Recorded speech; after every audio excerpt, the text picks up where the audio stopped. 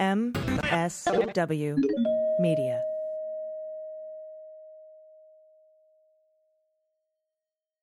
News with swearing.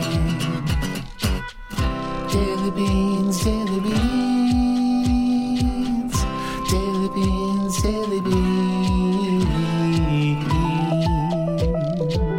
Hello and welcome to the Daily Beans for Wednesday, June 16th, 2021. Today, emails show Trump pressuring then acting Attorney General Rosen to overturn the results of the 2020 election. It's been confirmed that Trump pushed out the Atlanta U.S. attorney over election fraud lies. Biden announces a fourth slate of judicial nominees, and Merrick Garland announces a national strategy to combat domestic terrorism. I'm Allison Gill. And I'm Dana Goldberg.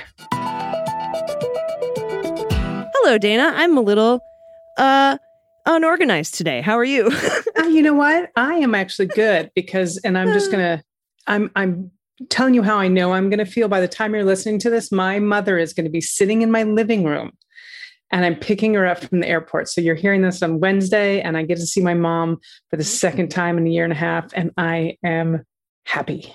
That's amazing. Where's she flying in from? Albuquerque, New Mexico. Ah, yes. Your new representative in Congress just arrived at the Capitol today, as a matter of fact. Fabulous. I could not be happier about both situations. That is fabulous. I'm so glad you get to see your madre. Tell her I said hello.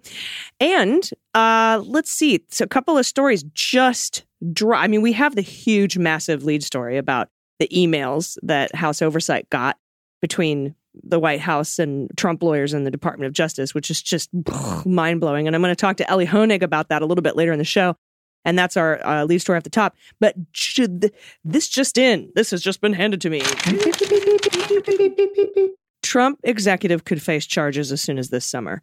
An investigation into Alan Weisselberg, the Trump Organization's financial chief, appears to be heading to its final stages as prosecutors increase pressure on him. So, the Manhattan DA appears to have entered the final stages of criminal tax investigation, just a tax investigation into Weisselberg, and he could possibly face charges this summer. So they're drawing up charges for Alan Weisselberg.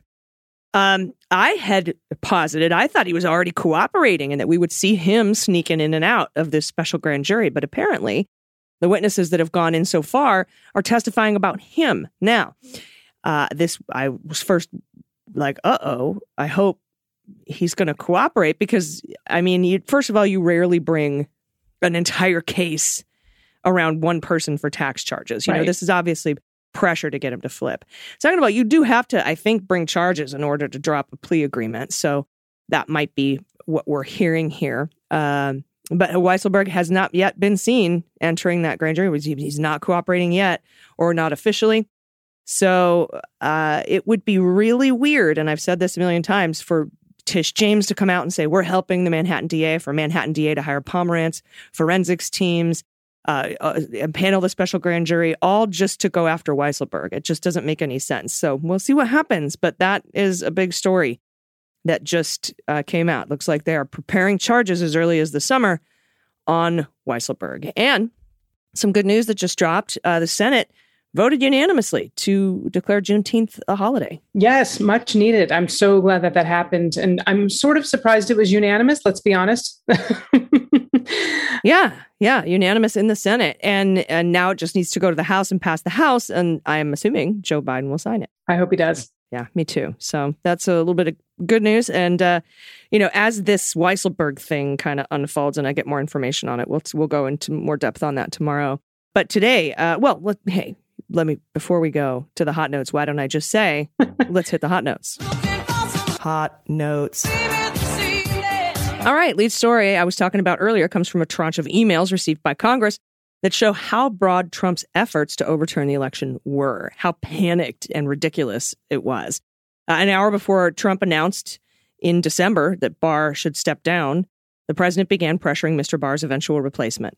An hour before he asked Barr to leave, he started pressuring Jeffrey Rosen to have the Justice Department take up his claims of election fraud. He sent an email via his assistant to Jeffrey Rosen, that was the incoming acting attorney general, that contained documents purporting to show evidence of election fraud in northern Michigan, the same claims that a federal judge already threw out a week earlier in a lawsuit filed by one of Trump's lawyers. Another email from Trump to Rosen followed 2 weeks later, again via the president's assistant, that included a draft of a brief that Trump wanted the DOJ to file directly to the Supreme Court.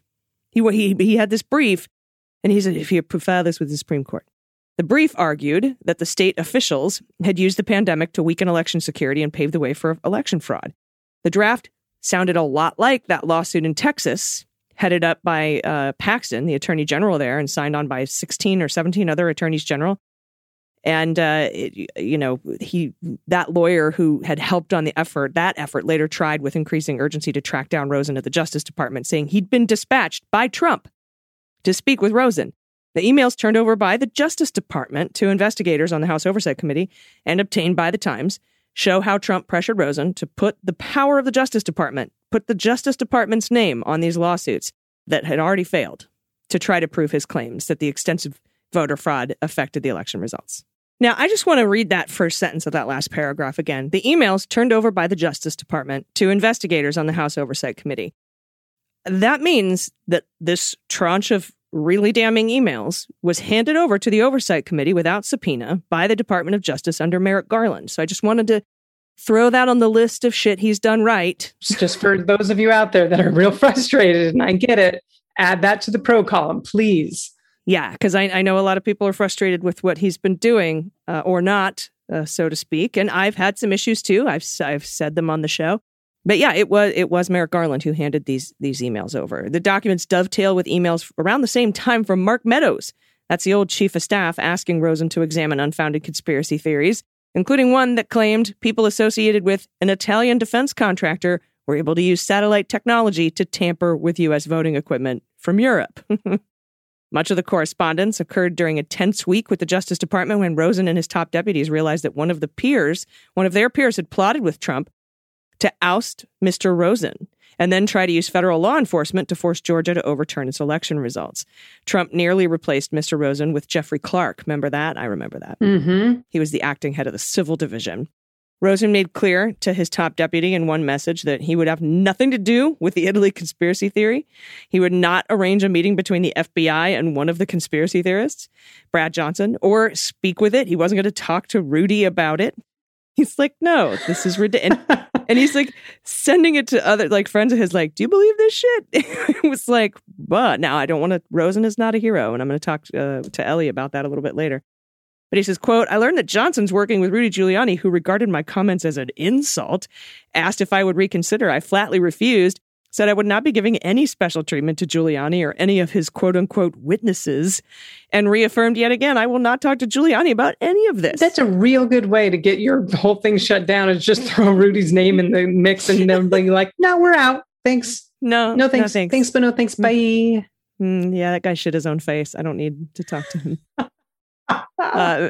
Mr. Rosen is in the process of negotiating to give a single interview with investigators from the Oversight Committee, the Senate Judiciary Committee, and others who are looking into the final days of the Trump administration. And he asked the Justice Department's current leaders to sort out what he can and cannot say about the core facts that involve meetings at the Oval Office with Trump, which could be privileged. And that is true. Those could be privileged. Rosen met with department officials and spoke with Trump's representatives within the last week to discuss these matters as well. That's according to a person briefed on the meetings. If the parties cannot come to an agreement, the issue will be thrown into the courts, where it would most likely languish for months, if not years. Oy. That's all I have to say. Oy. At the end of that. An AG in newly released emails confirmed that the former guy pushed out Atlanta's top federal prosecutors as part of his effort to overturn his election loss. So now we're going down to Georgia. White House officials, they pressured BJ Pak to resign January 4th as U.S. Attorney for the Northern District of Georgia, as the then president and his allies attempted to involve the Department of Justice in a scheme to discredit Joe Biden's election win, which Trump baselessly claimed was fraudulent. Now, this is reported by the Wall Street Journal. From Raw Story, the resignation came one day after news outlets published a recording of a call between Trump and Georgia's Secretary of State, Brad Roethlisberger, or as we know, Ben Roethlisberger. Roethlisberger, which showed the ousted president pressuring his fellow Republican to, quote, find enough votes to overturn his loss in that state. We all remember that beautiful phone call because there was evidence. Pak, a lifelong Republican, appointed by Trump as U.S. Attorney in 2017, has previously pledged to stay on through Inauguration Day when the next U.S. Attorney General decides whether to keep them on, but cited unforeseen circumstances for his sudden resignation. Unforeseen circumstances. We all posited that he was pushed out, and now we have confirmation that he was. There you go. All your beans are usually correct. Yeah. Except for that Weisselberg thing, it's bugging me. Yeah, it's okay. Just wait. Patience, grasshopper. I hope it's just a step. And remember that commission that our friend and former guest Josh Geltzer worked on to develop a plan to combat DVE, domestic violent extremism? Yeah. Attorney General Merrick Garland on Tuesday gave a whole big speech about it and a new strategy to combat domestic terrorism after the Biden administration completed a sweeping assessment of that threat posed by domestic violent extremism following the insurrection. Garland tied the new policy directly to the attack on the Capitol. The Justice Department has said it has an enormous task ahead to move forward as a country, to punish the perpetrators, to do everything possible to prevent similar attacks, and to do so in a manner that affirms and values on which our justice system is founded upon, which our democracy depends. I don't feel like that's what he said, but okay, I'm just reading. Quote, the resolve and dedication in which the Justice Department has approached the investigation of the January 6th attack reflects the seriousness with which we take this assault on a mainstay of our democratic system. Then Garland listed several instances of domestic terrorism and violent extremism in recent history, including Charleston, South Carolina, the church shooting, the congressional baseball shooting, the violent protest in Charlottesville, Virginia, by white nationalists and far-right extremists, the Pittsburgh synagogue shooting, the mass shooting that occurred at a Walmart in El Paso. So he listed quite a few. Garland stressed that the new strategy, and this is important, is focused on violence, not an ideology, stressing we do not prosecute people for their beliefs.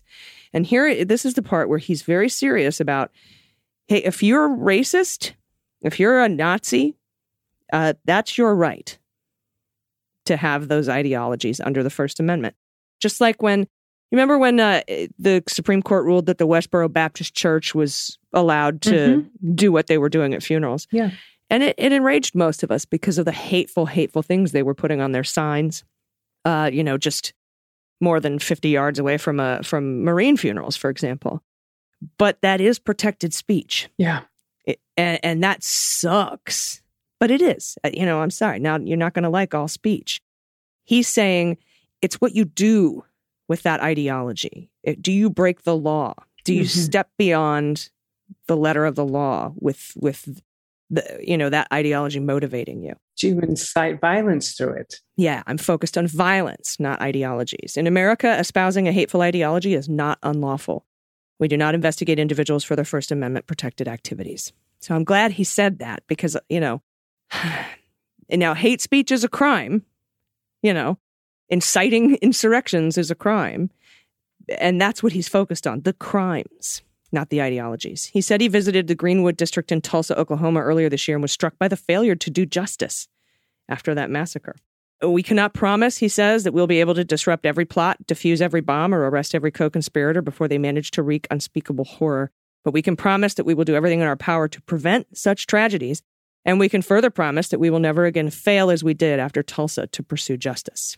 So he invoked the Tulsa massacre. I'm trying to be patient just like the rest of the country. Some good things are happening. And I do like the way he is handling the racist problems we have in this country. At least we've got a Justice Department that's addressing them. Yeah. And it's not really a Justice Department's job, and it can't be, to police hate. Yeah. That's kind of on us. We need to make being racist or being homophobic or being transphobic embarrassing and shameful again. We can make those decisions with our wallets when we don't eat at Chick-fil-A, for example, or don't give money to companies who donate money to Republicans in Congress who try to uphold and write those laws, or the anti-trans bills or the anti-voting bills. That's what we can do. But Garland's like, I'm the law, so it's not illegal to be a racist. Yeah. I mean, you can't argue with it. You can't argue with it. Now, Biden has announced his fourth slate of judicial nominees. This is from the desk of the White House. This is a quote. As he continues to move at a historic pace with respect to judicial nominees, the president is announcing 5 new candidates for the federal bench and 2 new candidates for District of Columbia courts, all of whom are extraordinarily qualified, experienced, and devoted to the rule of law and our Constitution. These choices also continue to fulfill President's promise to ensure that the nation's courts reflect the diversity that is one of our greatest assets as a country, both in terms of personal and professional backgrounds. For example, the slate includes a national recognized leader on voting rights, who would be the only Latina serving on the U.S. Court of Appeals for the Second Circuit. We have a former public defender and current civil rights plaintiff's attorney who would be the second African-American woman judge actively serving on the District Court of the District of Columbia. We also have a federal prosecutor who would be the first judge of South Asian descent to serve on the District Court for the District of Connecticut, and a Department of Justice lawyer with 2 decades of civil rights experience, including as deputy chief of the appellate section in the Civil Rights Division. We also have a magistrate judge on the D.C. Superior Court with deep experience in domestic violence and family law issues. That is much needed in this country. Now, this is President Biden's 4th round of names for the federal judicial positions, bringing the number of announced federal judges, judicial nominees to 24. So now we're at 24. President Biden has spent decades committed to strengthening the federal bench, which is why he continues to move at an unparalleled speed with respect to judicial nominations. His first judicial nominations announcement was made faster than any new president in modern American history, and today's announcement continues that trend. So we've got to get them in there. I mean, let's do this. We got to get out in the midterms, but this needs to happen. Yeah. And fast. Yeah. And this is one of the things he's doing super quick, is getting these judges nominated. So the names here, Myrna Perez and Sarah Merriam. We have Sarala Nagala and Omar Williams, Gia Cobb, Tova Calderon, Kania Lopez, and that's this particular slate of judges. I just wanted to get their names out there because thank you so much. Because they're awesome. All right, everybody. I hate it that I have to rant with Elie Honig, but I love when I get to rant with Elie Honig. Which is, yes, it's a good rant. It is a good rant to listen to. Yeah, and so he and I are going to talk a little bit about these Department of Justice emails. So stick around. We'll be right back with that. And yeah, it's going to be, yeah, we're not happy. Grab a drink, grab a beverage, alcohol or non. It doesn't matter. Buckle up. Here we go. Buckle up for Elie Honig. We'll be right back. After these messages, we'll be right back. Hey, everybody. It's Allison from The Beans, and today's episode is brought to you by Context Travel. This is so amazing. I'm excited. First of all, the world's opening up again for travel, which is great. I'm already planning my next trip, and I found the absolute best place to start the journey. It's Context Learning. With Context, I'm already learning about all the destinations I'm going to visit. It's like getting insider knowledge of all of the secret go-to places for my next big trip, long before I even get on a plane. Context runs live, expert-led courses, lectures, and virtual tours around the globe. Travel with Context across the globe to over 60 cities and 6 continents, visiting the world's cultural and historical capitals.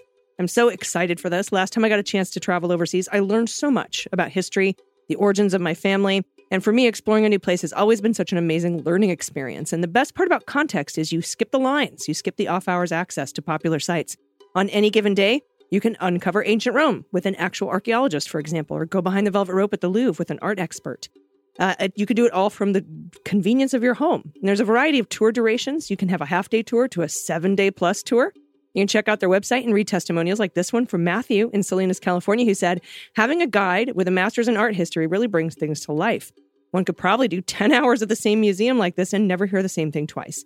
So, Daily Beans listeners, if you love travel and learning as much as I do, you're going to love this. For a limited time, when you buy one virtual tour, you'll get a second tour free when you use promo code DailyBeans, all one word, at contextlearning.com. That's CONTEXT learning.com. And again, use promo code DailyBeans, all one word, when you go to contextlearning.com. Hey, everybody, welcome back. I am joined today by CNN senior legal analyst, former federal and state prosecutor, and author of the book, Hatchet Man, How Bill Barr Broke the Prosecutor's Code and Corrupted the Justice Department. Elie Honig. Elie, welcome. Welcome, AG. You're the perfect person to talk to about this news story. But I have to say up front, this news story of the Trump White House trying to get DOJ to, throw the election, basically, I'm not going to be able to put this one on Bill Barr because he was gone by then. Although I do blame him for some of the run-up in ways that we can discuss. But this is a crazy, crazy story. I mean, the actual emails just came out. And when I read them, here's what occurred to me.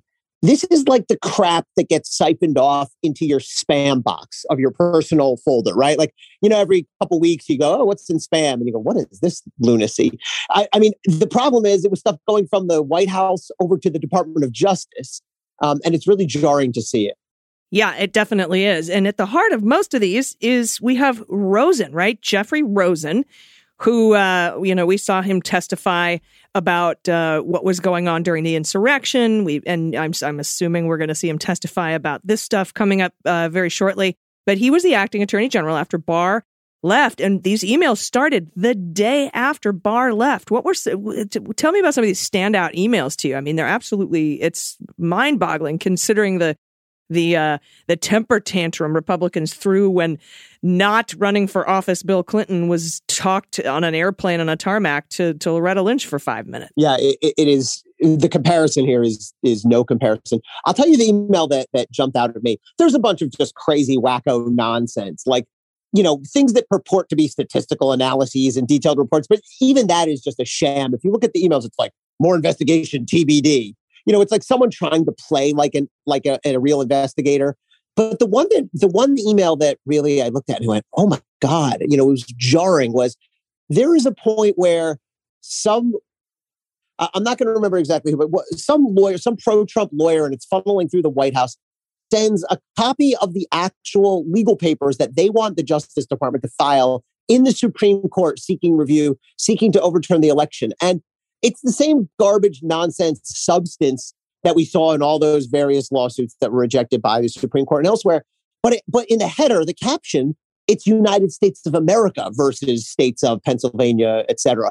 And I thought, oh my God, I mean, just seeing it in black and white like that, united, like if DOJ had gone along with this and filed this paper, it might have been the lowest single moment in the history of DOJ. Now, thankfully, they didn't. Jeffrey Rosen is no hero, but for various reasons. But he did the right thing here. When I say the right thing, yeah, it's the right thing. That it's funny actually, kind of reading the DOJ side of the emails because they're just rolling their eyes at best, right? Someone says this is pure insanity. Someone says, I'm just trying to put these guys off. I'm not going to talk to Rudy anymore. I mean, DOJ handles this particular incident exactly right. And thank God they do. Yeah. And it's really the lowest level of doing the right thing outside of, Marjorie Taylor Greene going to the Holocaust Museum and then giving a book report about what she saw. It's like literally the least you can do. Yeah. And I do want to qualify it that way, right? Like, it's good that Jeffrey Rosen and company did not go along with this, but also like they don't deserve gold medals for this because they couldn't have, right? Like, look, as we saw throughout the Donald Trump's tenure and Jeff Sessions and really more so Bill Barr's tenure at DOJ, lawyers, AGs can fudge facts. They can fudge the law. They can stretch the truth. They can lie by omission. They can just outright lie.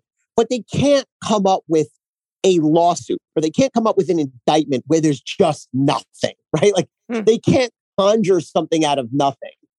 There's that factor. And there's also the factor of the timing is important because this is happening in late December of 2020. Any halfway sentient being can tell that it's over. Trump has lost and it's only a matter of days before all these guys are out. And you saw this to some extent with Barr as well. He certainly realized it was over.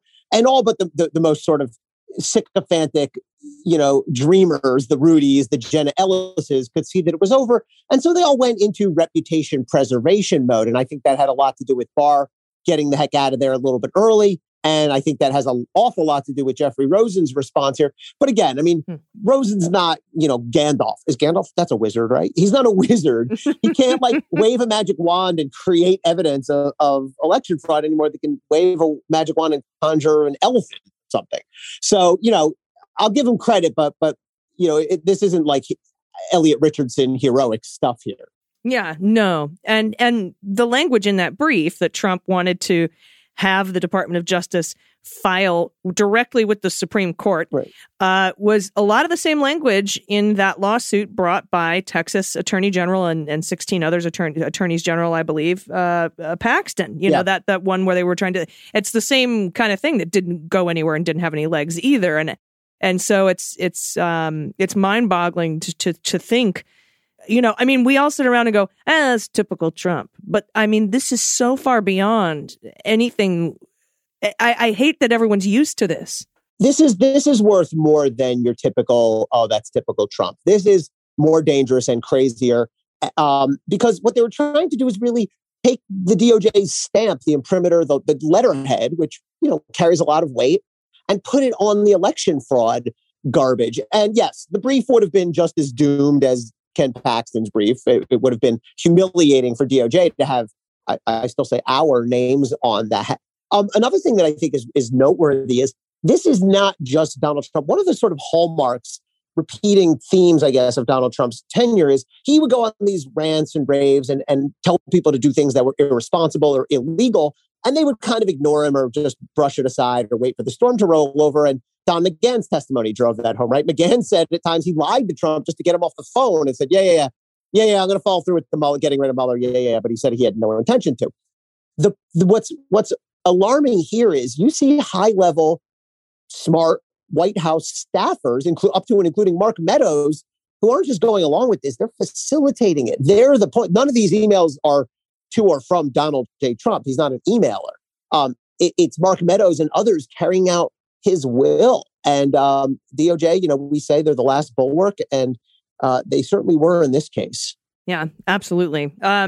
And, this, like you said, this is after Barr left, but I do have some questions for you about when Barr was there, sure, because I haven't talked to you since we got the news regarding, the Department of Justice subpoenaing, quote unquote, records or metadata of members of Congress and reporters and all of that. And I know that happened before Barr got there, but he carried a torch a little bit. And I wanted to ask you about that, but I have to take a quick break. Will you stay with me? Of course.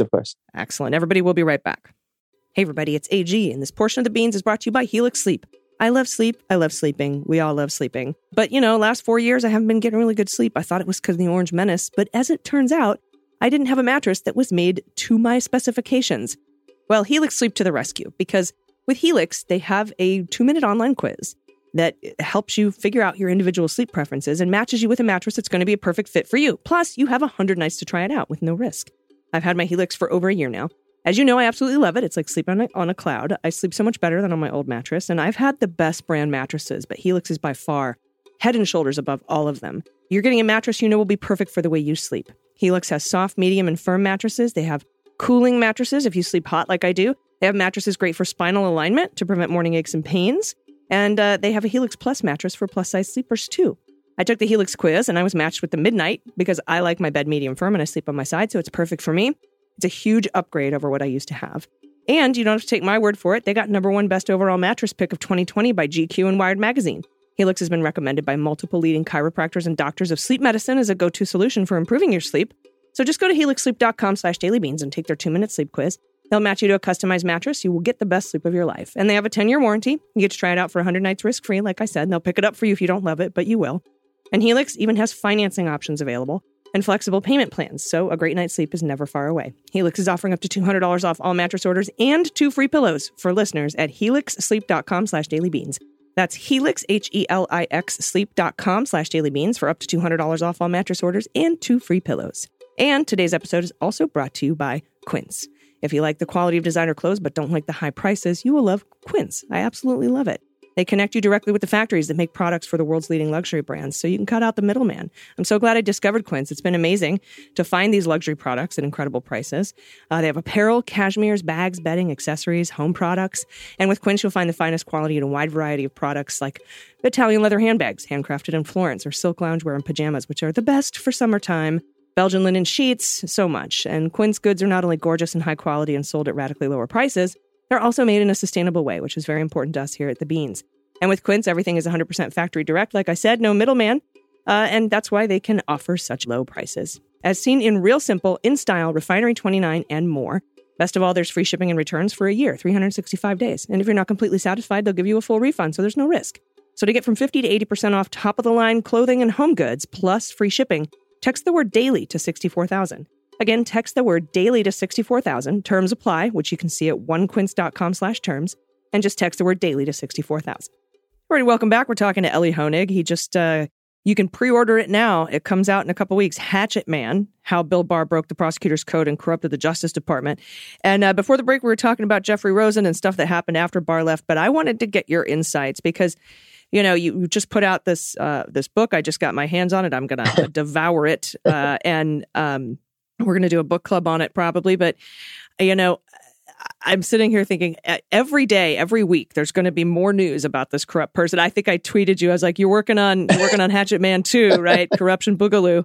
Because I have to know what your top line thoughts were when you heard that the Department of Justice, first of all, under Sessions and Rosenstein and Sessions and Barr say they had nothing to do with it. But apparently it was Barr's Department of Justice that renewed these gag orders so that no one could tell the targets or subjects or people who had, maybe they weren't targets or subjects. We don't know yet. The Inspector General will find that out. But what were your top line thoughts when you heard this? This is outrageous. Yes. And there's so many questions that I want to get to. So I think Bill Barr has to testify. I don't think he will. I think he'll fight it. And I don't believe Jerry Nadler is strong enough or dedicated enough or committed enough or capable enough to force him to testify if he refuses, because that would require going to court very quickly, fighting and winning in the courts.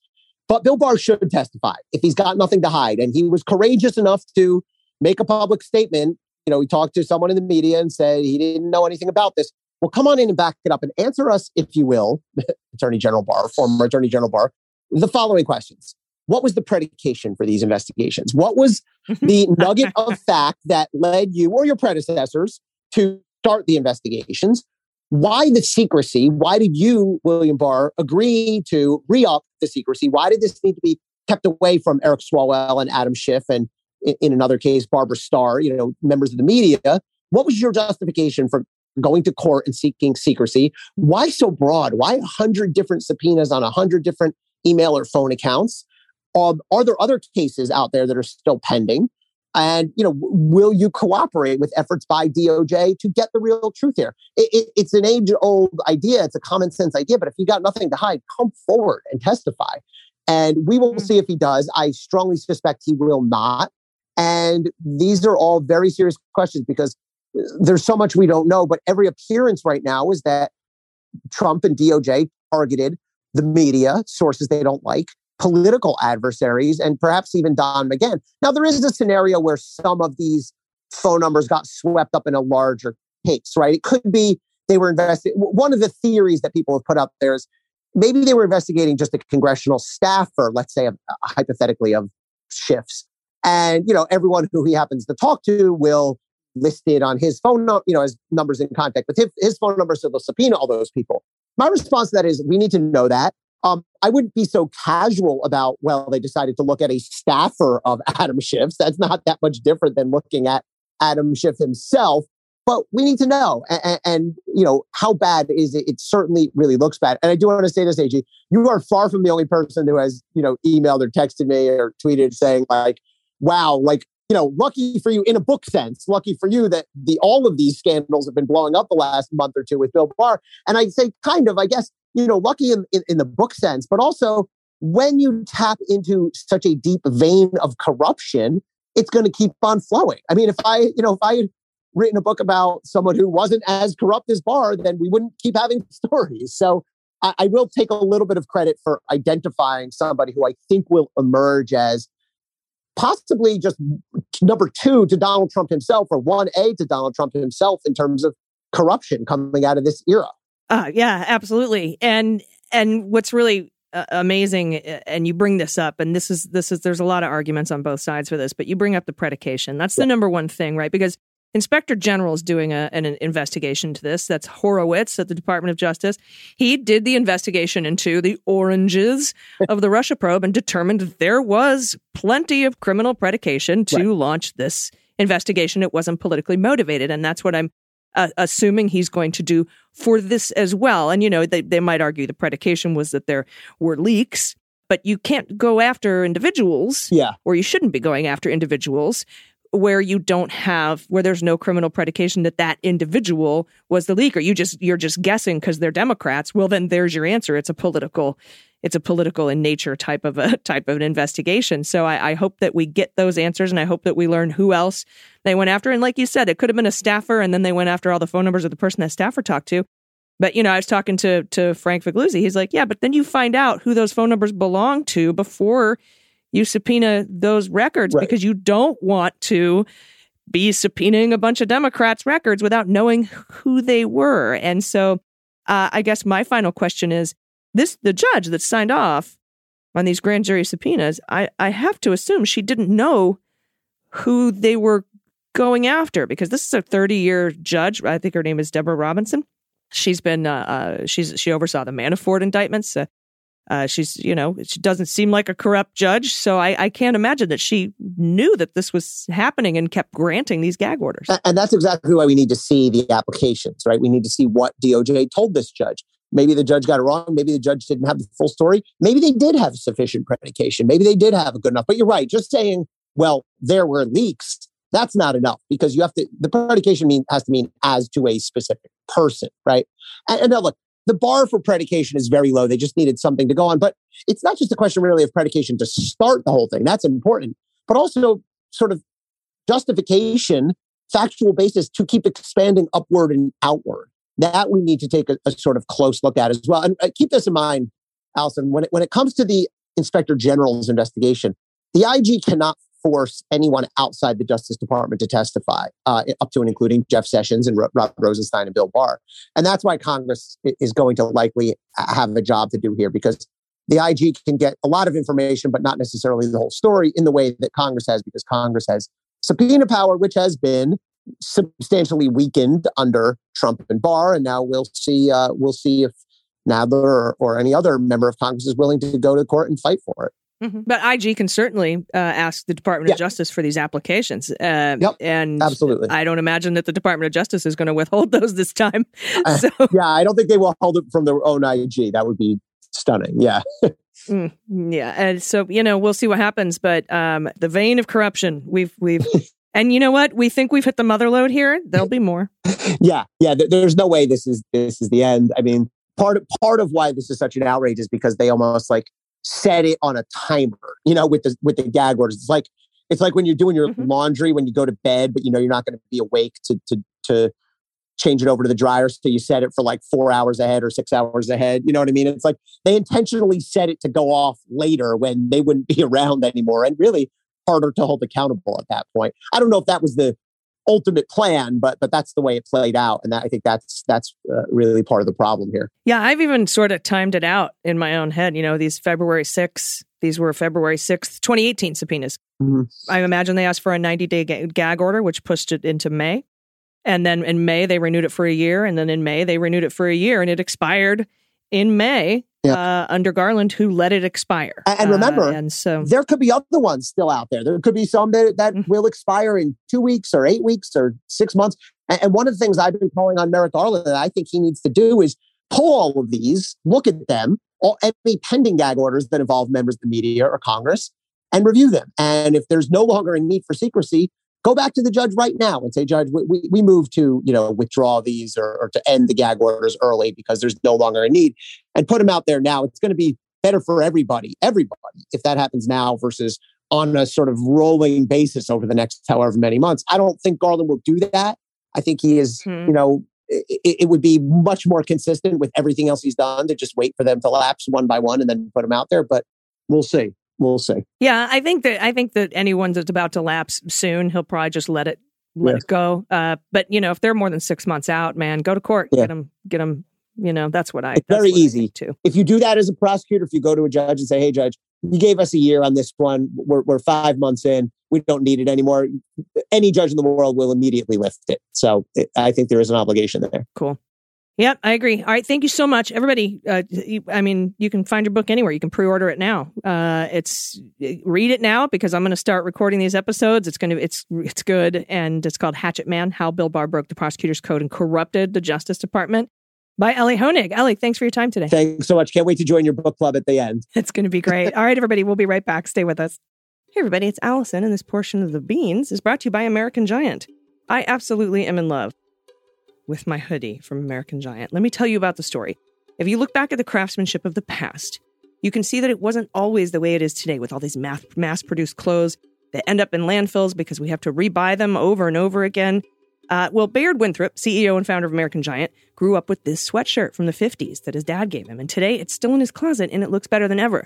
And with that durable sweatshirt in mind, he launched American Giant with the classic full zip hoodie as their flagship product. And I absolutely am in love with this hoodie.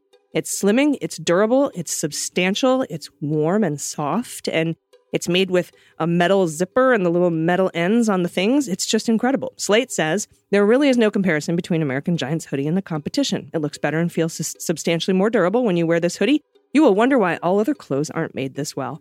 And I agree. They even brought in a former Apple industrial designer to help during the design process. So you're absolutely going to love this. When I first tried it, I was so impressed with the heft. It's just so good. It's so well made. It is the best hoodie ever made. Definitely. It's more durable and well made than any other one I've ever had. So get your classic full zip hoodie at american-giant.com today and use promo code DailyBeans for 15% off your first order. That's 15% off when you use code DailyBeans, all one word, at american-giant.com. And today's show is also brought to you by Monk Pack Nut and Seed Bars. These are I'm a snacker. I snack all day, and I try not to, so I have to find healthy snacks. But healthy snacks have a bad reputation. They never taste very good, but that's why I'm glad I found the Monk Pack Keto Nut and Seed Bars. They contain less than 1 gram of sugar, 2 to 3 grams of net carbs, and they're only 150 calories. So they're great for anyone following a keto lifestyle or people who just want to eat healthier and snack healthier. The Monk Pack Keto Nut and Seed Bars have the perfect balance of sweet and savory. They have that crunch, that good crunch that you crave. And they still manage to be soft and chewy. They're perfect. And they come in delicious flavors like caramel sea salt and peanut butter dark chocolate. My favorite is caramel sea salt, hands down. So good. And since they're packed with protein, they're filling and satisfying. I like to take them on the go, take them on a run, and then I just eat it right after. It gives me that protein boost that I need. They're amazing. And I signed up for a subscription, which saves me 10% on every order and ships to me automatically. And getting those treats delivered to me on a regular basis has been a game changer in my effort to eat healthier. So try it for yourself. We have a special deal for listeners. Get 20% off your first purchase of any Monk Pack product by visiting monkpack.com and entering our code DailyBeans at checkout. And Monk Pack is so confident in their product. It has a 100% satisfaction guarantee.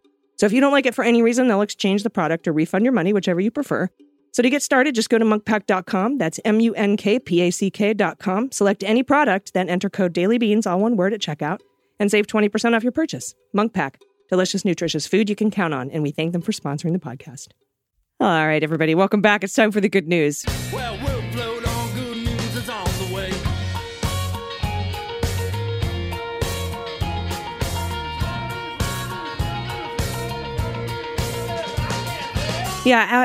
After that chat, it's good to have the good news come at the end of the show, I must say. Yeah, it's just an exhalation. Mm-hmm. So this is our, what is today even? Wednesday? This is our Wednesday good news. If you have anything you want to submit, whether it's good news, confessions, corrections, what the mutt you want to play, what's our latest game? I can't even remember. Oh, it's a fun one that pronounces city. Oh, and how dumb is Louis Gohmert? Yeah. Mm-hmm. Yeah, Louis Gohmert. That's a good one. Anything you want, anything you need to send in, you can do it by going to dailybeanspod.com and clicking on contact. I'll kick us off with a submission here from YB, pronouns they and them. Happy Pride, my honey nut queerio. That's how it starts. I am several of the queer alphabet, a well-spiced gayphabet soup, if you will. And I'm sending all my love and respect to the rest of the fruit basket. Y'all fucking rock. I'm grateful for your mentorship, advocacy, and visibility. Don't let anyone's bigoted ignorance detract from your shine. You're valued. You deserve to belong. And I, for one, am happy you're on this hunk of space dust. It's better off with you on it. Aw, thanks. Love that. And a special shout out to my fellow disabled neurodivergent queers. It's a rough world out there, and it shouldn't have to be, but I draw so much strength from our shared history of persistence. We're truly the diamonds in the rough. No pets were available for pet tax, so I'll have to request a reprieve on account of good credit. I nearly rescued a 4 or 5 week old kitten from heavy traffic just outside of Santa Fe and would have succeeded if not for the amazing human who got there a few seconds ahead of me and immediately scooped up the terrified yet safe floof. Oh. I am nauseated to think how the poor bean ended up there, but I hope that little fuzzball can now have a much happier time. Oh. I love the way YB writes. I know, it's awesome. I know. Thank you for that submission. All right, this next one is from Chris, no pronouns given. I found your podcast, which is great news for me. Please keep up the great news. Also, I attached a couple pictures of my old smell hound, who is so cute. Hello. Well, I'm glad you're here. Welcome to the family. All right. This next one's from Aaron, pronounce he, him, a Mondegreen for you. When I first started driving, I made a point to start listening to the cool kids music. So I switched from country to alternative rock. How dare you, Aaron? Now, the radio station. I support you, Aaron. I support you. Aaron, come back to country. Okay. The radio station I chose liked to play Mr. Jones by Counting Crows. One of the best records ever, by the way. I never caught the name of the song, and often song lyrics go in one ear and out the other, unless they're repeated quite often. Of course, the most frequently repeated phrase in the song is probably Mr. Jones and Me, but I heard Mr. Joe Namby. Mr. Joe Namby. And the rest of the song flowed right past me. But I suppose must have assumed it was a Tuesdays with Maury situation. Tuesdays with Mr. Joe Namby. By the way, Tuesdays with Maury is a fantastic book if you haven't read it. Yes, highly recommend. Thank you, Aaron, for that submission. And thanks for coming to the dark side with the alternative rock. I Come back appreciate to country.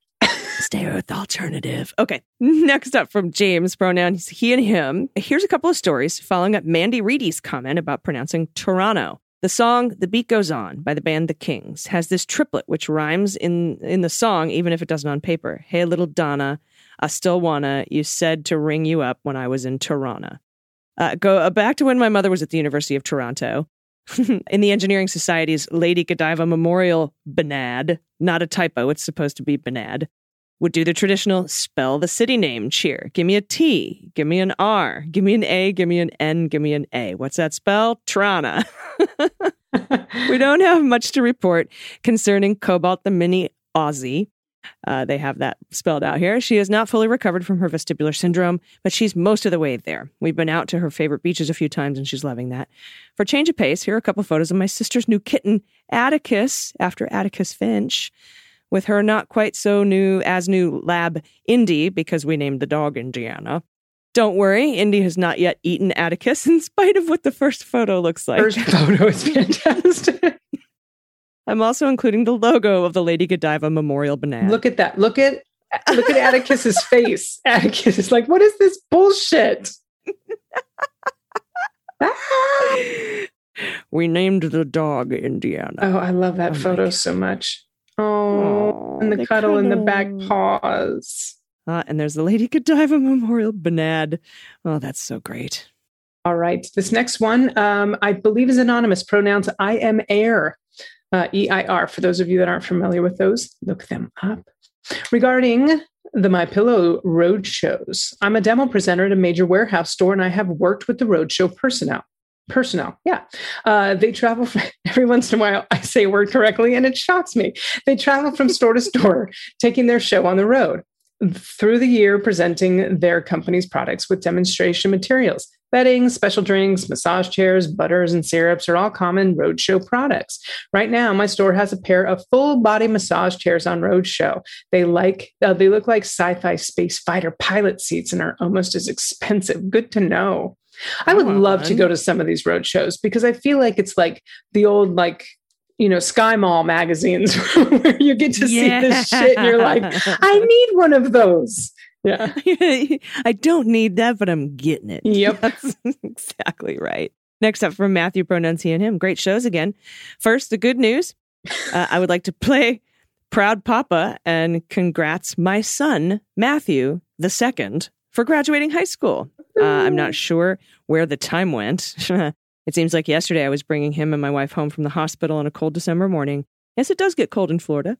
I said I wasn't going to cry, but I'm so proud of him, what he is becoming, and looking forward to my parental transition to a more advisory role to a young adult. I've included a picture of him as a bonus tax.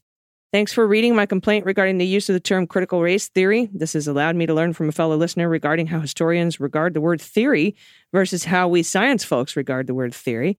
Thanks to you, I now have a greater understanding of the term, and I can better defend it as the truth of our collective history is under heavy assault. Yes, it is. Apologies for the verbose message, but I've been traveling on college tours with the aforementioned recent high school graduate.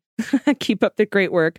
Also included is my head of security, Stryker, proofreading this message for errors. My goodness. Those are three, because there's a gentleman in the background, but up close, two very good looking humans. I know, right? Wow. And the puff. Look at the pup. Proofreading. Yep. He is too. He's reading. Oh my God, so sweet. This one's from Bernie's effing mittens. Hi, guys. We all need happies. So here are some pics of my mom's alpacas. Pacachino. Pacachino and Samuel Alpaca. I can't. And they're forever smiles. Pacachino.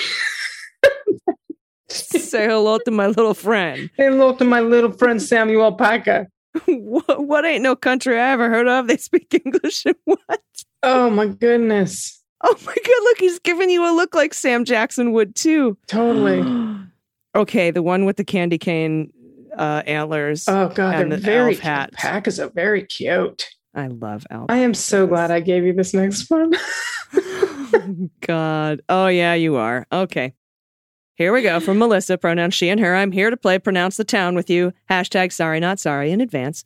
Number 1, I used to live in Wyoming, about 40 miles away from a town called Kemmerer.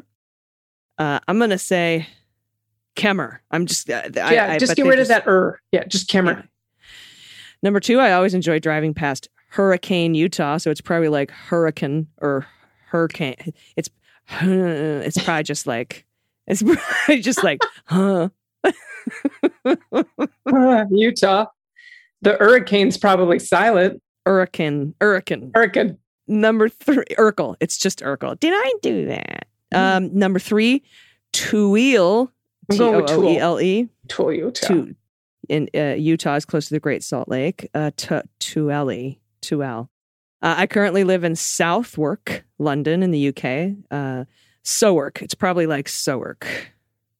Answers: Kemmer. I was right. It's Kemmer. Well done. Ha! No idea why they dropped that last ER, but it's a sure sign of an outsider if you say it. Apparently, the town was an early coal town in the Wild West and was named after Malin Kemmerer, a primary investor. No idea how to pronounce Malin. Come on, Malin Kemmerer. Can you get it? I feel like if someone just started listening to the podcast and only heard the first paragraph of the submission with you and I, they would be like, are they okay? And hurricane is hurricane. So I was close. No idea why. Wikipedia says the name came from a settler remarking how some whirlwinds in the area were too excessive, so they should call the place Hurricane Hill. Tooele. Okay. I like, it's not Tooele. It's Tooele. Wikipedia says this one came from a band of Go Shoot Shoshone natives that lived in this area and called it the Tooele Valley. Apparently, people have been living in the area since at least 7,000 BCE, which is legit. Southwark, Suffolk. Okay, I said Sowark, but it's Suffolk. Sounds like a mispronunciation of Suffolk. Absolutely zero idea why this one gets even some of the native English, I've noticed. I don't feel too bad that I pronounced it wrong for the first little while I was living here. It's a London borough located in the south side of the Thames River, including the Globe Theatre and the Suffolk Cathedral, which is actually where Shakespeare used to go to services when he lived nearby. Sorry for the long message. You guys are all great. Shout out to my Patreon sponsor. Awesome. Also to your incredible background crew that puts all these messages together and helps the show run. I'm sure they know they're awesome, but I hope they know we know it too. For picture tags, I tried to attach a video I have of the London Eye cycling through lit up rainbow colors on the night of June 1st, but it was too big to fit. Trust me, it was really cool and you would have loved it. Trust me, I saw it. You would have loved it. Sorry about it. Oh, awesome. Man. That was fun. Yeah, good news was fun today. Thank you for the laugh and the palate cleanser after the ranting and raging. And I love the little history lessons too. I think that's awesome. Thank you. Yeah, I do learn so much from this podcast. Me too. All right. If you have anything you want to send in, again, dailybeanspod.com, click on contact. Anything you want to say before we get out of here? No, I'll see everyone or see. Yeah, hopefully see, whatever. You'll hear me tomorrow and I'll feel you. I'm sorry I said any of that. Should I do that again? No, I'm keeping it. Every once in a while, shit just comes out of my mouth and I'm like, who's talking right now? You think I'll see you? No, I won't. No, I won't. You'll hear me and I'll feel you. Whatever. All of that sounded inappropriate. Call HR. There's an open door policy on this podcast. I need an HR department. All right. That's probably for the best. We don't have one. Everybody, until tomorrow, please take care of yourselves, take care of each other, take care of the planet, and take care of your mental health. I've been AG. And I've been Dana Goldberg. Allison Gill. I never know what she's going to do, people. Mercury's in retrograde, I think. You know who I am. See you later. Okay, bye. The Daily Beans is written and executive produced by Allison Gill with additional research and reporting by Dana Goldberg and Amy Carrero. Sound design and editing is by Desiree McFarlane, with art and web design by Joelle Reeder with Moxie Design Studios. Music for The Daily Beans is written and performed by They Might Be Giants, and the show is a proud member of the MSW Media Network, a collection of creator-owned podcasts dedicated to news, politics, and justice. For more information, please visit mswmedia.com.